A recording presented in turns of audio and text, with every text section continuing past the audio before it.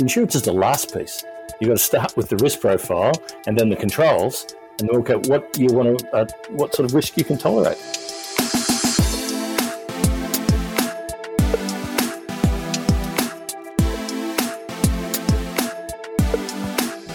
Welcome to the Business Behind Your Business, conversations to help your business grow and thrive. Hi, I'm Paul Sweeney, founder of Pretium Solutions, Chartered Accountants and Certified Business Advisors, hosting the Business Behind Your Business.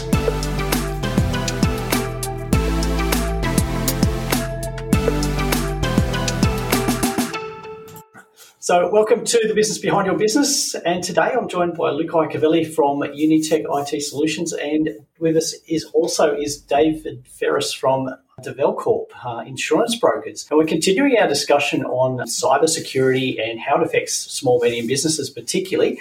So if you've missed the last two episodes on where we've talked about cybersecurity, we've gone through what it actually is, and Luke's discussed some strategy on that. So if you've missed those two episodes, I encourage you to go back and look at those or listen to those. So go to the businessbehindyourbusiness.com website and catch those two recordings with Luke. And just make sure that you follow us on your favourite podcast player so you don't miss any future episodes. So, Luke, David, welcome back. Thanks for having us. Thank you. So, look, cybersecurity, we've talked about what it is and some strategy from an operational side, from the IT side. But this whole idea of cyber insurance is it really a new concept, David? Well, I guess it has been evolving exponentially, probably over the last three years or so, as the increase in impacts to businesses has been increasing. So, what used to happen in the past, the big mega companies were the ones that were being hacked, and they had teams of cyber loss control staff trying to prevent penetrations, trying to design good security. And, the big corporates pretty well did a strong job on that. And so the cyber criminals started moving down where the security was less, starting to moving into large enterprise and then into small enterprise, where certainly the systems weren't as robust, and they were able to get, instead of one thumping big ransom amount, they could go for lots and lots of businesses for small amounts. And so that proved to be successful. And so they've spread their wings further into businesses, all size businesses, down into small retails, where there's a lot of vulnerabilities and people aren't properly implementing good cyber security. Mm-hmm. And that's right. And Luke, we talked about how cyber criminals run this as a business and spread the net widely, hoping to catch just a few people. But they're quite successful in achieving that. Yes, it's not personal. Yeah, it's you're just a computer to them. They don't care. Yeah, look, and rightfully so, as David pointed out. Small to medium business spends a lot less on cybersecurity, or the statistics show that they spend a lot less on cybersecurity than those of the big players. And so as a result, they're far more vulnerable. But that also ties in very much with businesses' push towards cloud. And more sort of online-based services, which allows the criminals cyber criminals a much bigger platform and different ways to get in. Mm-hmm. Great. And so, David, is cyber insurance part of a standard insurance coverage for a business owner? Look, I guess as the risk profile has evolved, there have been ways of, initially there were little inclusions of some token cyber covers available in some of the management liability suites of policies. But it's in the last sort of 3 to 4 years, standalone, dedicated, tailored cyber insurance programs have been created. And as a broker, that's the sort of product that we try to align our clients with, because it's specifically targeted to deliver a cyber solution for clients with a cyber risk exposure. Okay. So what sort of things are covered under a cyber insurance policy? Well, just to go back a little bit, I mean, you've spoken about the cybersecurity, which is an imperative. So cybersecurity, it's identified as a risk to a business. It's just one of the many risk profiles in a business. And so if you think of it similar to, say, property insurance, you fill out a proposal for property insurance, depending on the level of how adequate your construction is and your protection and your security, that impacts your premium. And in fact, some instances, if you've got a high-risk business in a really poorly constructed, poorly protected environment, you will not qualify for insurance. So similar to cyber risk, if your cyber risk profile is such that you haven't put controls in place, then the insurance company is saying, well, don't rely on me to be your only form of risk management. You need a minimum set of controls in place for your risk profile to enable them to feel comfortable providing insurance over the top of that. So some of the coverage types that you can see a policy respond to is the critical things of that cyber event response cost. Straight away, when there is a need for a response, there could be a denial of access to your systems. So there are costs, IT forensics, whether they're from specialists or from your IT provider, those straight-up costs that need to respond expeditiously to resolve the problem, either prevent it spreading further or to quarantine it to a local. So it's those costs, plus the cost to extract the virus or the malware, and then customer notifications just to say, hey, guys, let you know, we've had a breach and there's a potential risk or exposure. It's those sort of costs. And then also you might have public relations costs because depending on the profile of your business, you might have to defend yourself from your brand, defend your brand if there's a reputational risk at stake. So that's all under the category of immediate event response costs. And then you talk about loss to your business. Well, okay, did you actually suffer a physical loss? Are you losing business because you can't get access to your systems? Are there other impacts to the business, such as you might be using programmable, logical, controlled machinery and you just can't make anything anymore because the system's in shutdown? So all of these sort of costs to your business, your own business costs. And then there's the contingent BI costs. Your clients might suffer losses as a result of your outage. And then there's the other losses to others, your clients, customers, anyone in your contact base, because your system might be actually sending out malicious software from your contact list, and they might hold you liable for that. So there's those liability impact costs as well. And then there's other things such as criminal financial losses, where it is an intentional, whether it's using an employee or just an external, and there's actually no physical loss. It's your system has been used to create a financial loss to either your business or the third parties. So it's quite the policies have grown to meet greater needs, and they're an extremely valuable policy coverage to have in your arsenal against a business risk. So there's quite an extensive range of risks that it covers, or I won't say potentially, yeah. Potentially covers. But again, we're coming back to this whole idea of how do we prevent and minimise that risk? And this is where your IT strategy and working with your IT professional really helps. But just going back to the process of applying for insurance, you mentioned that there is an obligation for the business owner to have a strategy in place and have protections and antivirus and those things in place. I know when we've implemented cyber insurance for our business, just filling out the application form and making those assertions that we actually have these processes in place. The first thing I had to do was actually contact our IT people. So I think, Luke, you've got a few phone calls from me. So how do I fill this form out? What do I answer? Yeah. Look, from our perspective, I guess, not only is it a part of our responsibility to be assisting the clients with obviously implementing those strategies, but more and more often we are getting asked to fill in or assist in filling in those parts of the application forms that cover the section regarding the IT, because David mentioned a wide range of different areas and covers that cybersecurity policies protect. From the IT technical side, we're asked to help clients fill in, their backup procedures, what they have in place, what is some of their business continuity, measures, all these sorts of things from a technology perspective that go into that document that then gets fed back to the insurance, the insurance provider to qualify whether or not they can get the cover or not. So yeah, we certainly assist in that aspect as well.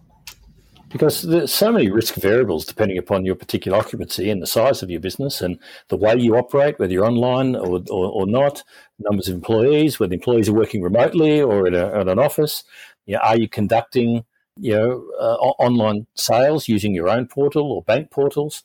Do you actually comply with the requirements of dealing with other people's private and confidential information? So these are risk profiles an insurer needs to interrogate to determine whether, one, the controls are adequate, and then two, what's the price of that residual risk that they're prepared to offer. So it seems quite complicated for a lot of business owners about what they should actually be covered for and what systems they do have in place. So I'm guessing that you wouldn't recommend just filling this in yourself and just picking the most popular one off the internet for coverage in this area. Look, I guess from an enterprise perspective, we'd be encouraging, as a professional risk and insurance broking business, that you lean into your risk and insurance professional. Call your broker and say, hey, I'm curious about this. They should be speaking to you about it already as part of their diagnosis of risks in your business. But the idea is that they will then help you to understand the potential exposures. And then, insurers are very, very hungry for information, and they all have very prescriptive proposal forms or declarations, questionnaires that need to be completed. And then that just becomes a guide to further questions that need to be drilled in to help quarantine your unique risk profile that the insurer is going to have to price against. And so, quite often the IT specialists are required to help a client because a client will outsource all their IT to them to say, look, I just want to make sure you do this properly, and so I don't want to understand it. I'm outsourcing you to make sure you do that. And so they don't actually have a comprehensive understanding of their own cyber risk management processes and protocols. So that's where companies like Luke are an imperative to filling out these forms. So Luke, on just helping on that process of identifying your strategy or what you've actually got in place, would you actually go into a business and do a review of their cyber protection, what they've got in place, and then provide recommendations? Yeah, absolutely. So, for a client that is, sort of new to us, we would certainly do that for them, or can do that upon request. Absolutely. So what we would do then is do, a strategic audit of their infrastructure, their processes, better understand how they operate from a technology perspective. In many cases, some businesses, depending on the insurance and the type of cover that they're looking to get, but also if they have people that they have to answer to, boards and shareholders, etc., they may even require things such as, penetration tests or, actually getting experts to attempt to hack into the network, not to sort of, hold anyone accountable, but to really just expose where there might be some vulnerability. So the important thing to understand is that, your cybersecurity policy, your backup policy, your DR plan, your business continuity plan, all those plans are constantly evolving. They're constantly changing based on the items that you're implementing as a business, but also as how your business evolves. So they too have to be reviewed on a regular basis and made changes to. The penetration tests give a good understanding of, look, this is where some of the vulnerabilities are. These are the steps that can be taken to eliminate those. And quite often you'll find that some of those tests are actually very important when it comes to that, insurance piece as well. But yes, we can provide that sort of level of service. Absolutely. Mm. And so, David, would there be any benefit in terms of cost of the policy by having your systems reviewed and upgraded? Oh, absolutely. Because what we're doing is it's a risk profiling undertaking, and so the insurer is going. If the controls aren't adequate, you mightn't even be entitled to security cover. So it's being able to match how much of the risk you have as a business, how much that you've got control in place to protect that, and then what you're prepared to manage yourself, and then what you can't manage on your own balance sheet. You then transfer off to insurance. So the insurance is the last piece. You've got to start with the risk profile and then the controls, and look at what you want to, what sort of risk you can tolerate. And so all this comes down to identifying the exposure of what information do you have that's of interest to somebody. And you sort of think, we don't have any banking details. It's not about that just. It's about, and a lot of the pricing comes down to, well, what are the number of records? And a record can be a client record, a staff record, a supplier record, a contractor record, and then what information is contained on that record. So it's how many records are there, and then what's the information that record is made up of? Because at the end of the day, that becomes what's of intrinsic value to an external party.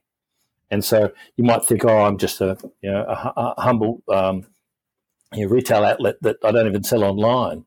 But at the end of the day, if you've got any data that could be of value to somebody else, whether it's a competitor or even just somebody that's wants to get access to create fake invoices, that's the exposure that that the insurers are looking to see. Okay, is it valuable information? And that's why when you look at the value of information, there's mandatory reporting under the Australian Office of Information Commissioner. These notifiable data breaches reports that have been in effect since February 18. And every quarter they put out a report, an update. And the high risk sectors of the market continue to be the health service providers, because they've got a lot of data on people that people want. Then you talk about the financial institutions, and then education, legal and management. So they're the ones being hit continually. But it doesn't mean that you in a small business don't have a similar exposure, because once you're without your system and there might be no extraction of data, it's just a nuisance, denial of access, and they want a ransom paid, which insurance policies cover.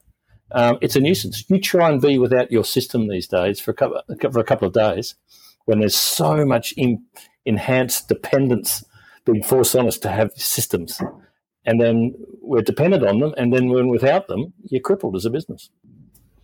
Sorry, I just want to add to that, David, the fact that a lot of small businesses don't realise that as they start to use more and more cloud systems, they might be buying cloud systems off the internet, small per user, cheap per user cloud systems. That data does not necessarily mean that it's stored in Australia. And the common misconception is that, well, it's my data, it's my account. Actually, if you check the details regarding the privacy laws, if the data is stored in infrastructure or servers or data centers that are outside of Australia, they're actually covered by the privacy laws of the country in which those servers are actually stored. For example, if you buy Microsoft 365 from an Australian reseller, it's stored in Australian data centers. But that doesn't always apply to every single cloud piece of software that if it's stored somewhere else, that those countries' privacy laws applies to your data stored in their servers in their location. So it just makes the clients think a little bit more about, well, hang on, where is my data? What programs are we using, and where is my data actually being stored? And it's your Australian business which has the responsibility for privacy and confidentiality, not the storer. It's Correct. You as the business. Yeah. Absolutely. So just on that, we're talking about the location of data. It's becoming more and more common to use virtual assistants or outsourcing services in another country. So you're providing somebody in another country access to your data that you're responsible for, and that might have all your customer details in there. How does that affect our positioning with cyber risk?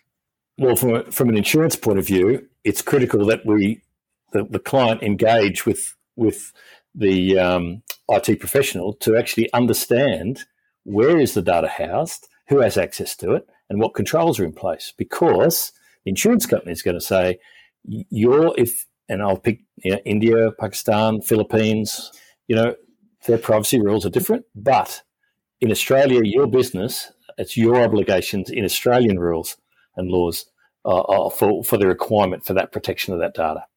All right? So, the risk could be that, the security controls in the data center are far more compromised than what exists to businesses here in Australia. And so when you choose a third party overseas, it's imperative that there are many Australian companies based in those countries over there now creating virtual centers operating as if it was in Australia. as opposed to just a centre which, people can be answering the phone for 5 different companies during the day. And from an IT perspective, if your systems are stored in Australia and you're, hiring someone virtually from another country, they're gaining access to your systems. It's you're responsible for that, and it's controlled within Australia. If you're using a virtual assistant who's gaining access to your systems, which are located in a server in the United States, for example, it becomes a different ball game. And there are measures in place. Like there are a number of add-ons, for example, within 365, such as privilege access and customer lockbox, different add-ons that can actually lock things down to sort of say, well, look, I do use a virtual assistant, but he or she only has access to these 3 files for 2 hours a day, and that's it. After that, they're locked out. So there are measures that you can put in place to control that, but ultimately it's around having that discussion of what systems are we using, where are they located, where are they stored, and do we have control of them, especially from a privacy perspective. Thanks, David and Luke. That's great information you've shared with us. We're going to explore this in our next episode. We're going to actually look at the process of what happens when you need to make a claim. So in the meantime, David, what is the best way for our listeners to get in contact with you? Just contact the website, all the W's, riskybusiness.com.au, and I can be accessed through there. Great. And Luke, how do our listeners contact you if they need that strategic review of their IT exposure? Yeah, absolutely. So they can visit our website, which is unitech.com.au, or they can give us a call on 1300 IT help. We'll be happy to have that chat with them and guide them in the right direction. Great, fantastic. We'll put links to those contact details in the show notes. And thank you, Luke and David, for your time again today. It has been fantastic and a real eye-opener about some of the steps that need to be in place and some of the things that can actually be avoided by putting in a bit of work and getting your strategy in place and reviewing it on a regular basis. So thank you for your time. I think it's been an absolutely great discussion, and I think everybody should be aware of what they need to do. Fantastic. Thank you. All right, thanks, Paul. Good to see you. Thanks for listening. Do you have a question you'd like our team of experts to answer? If you do, send your question to podcast@thebusinessbehindyourbusiness.com. To hear more from The Business Behind Your Business, don't forget to subscribe using your favourite podcast player.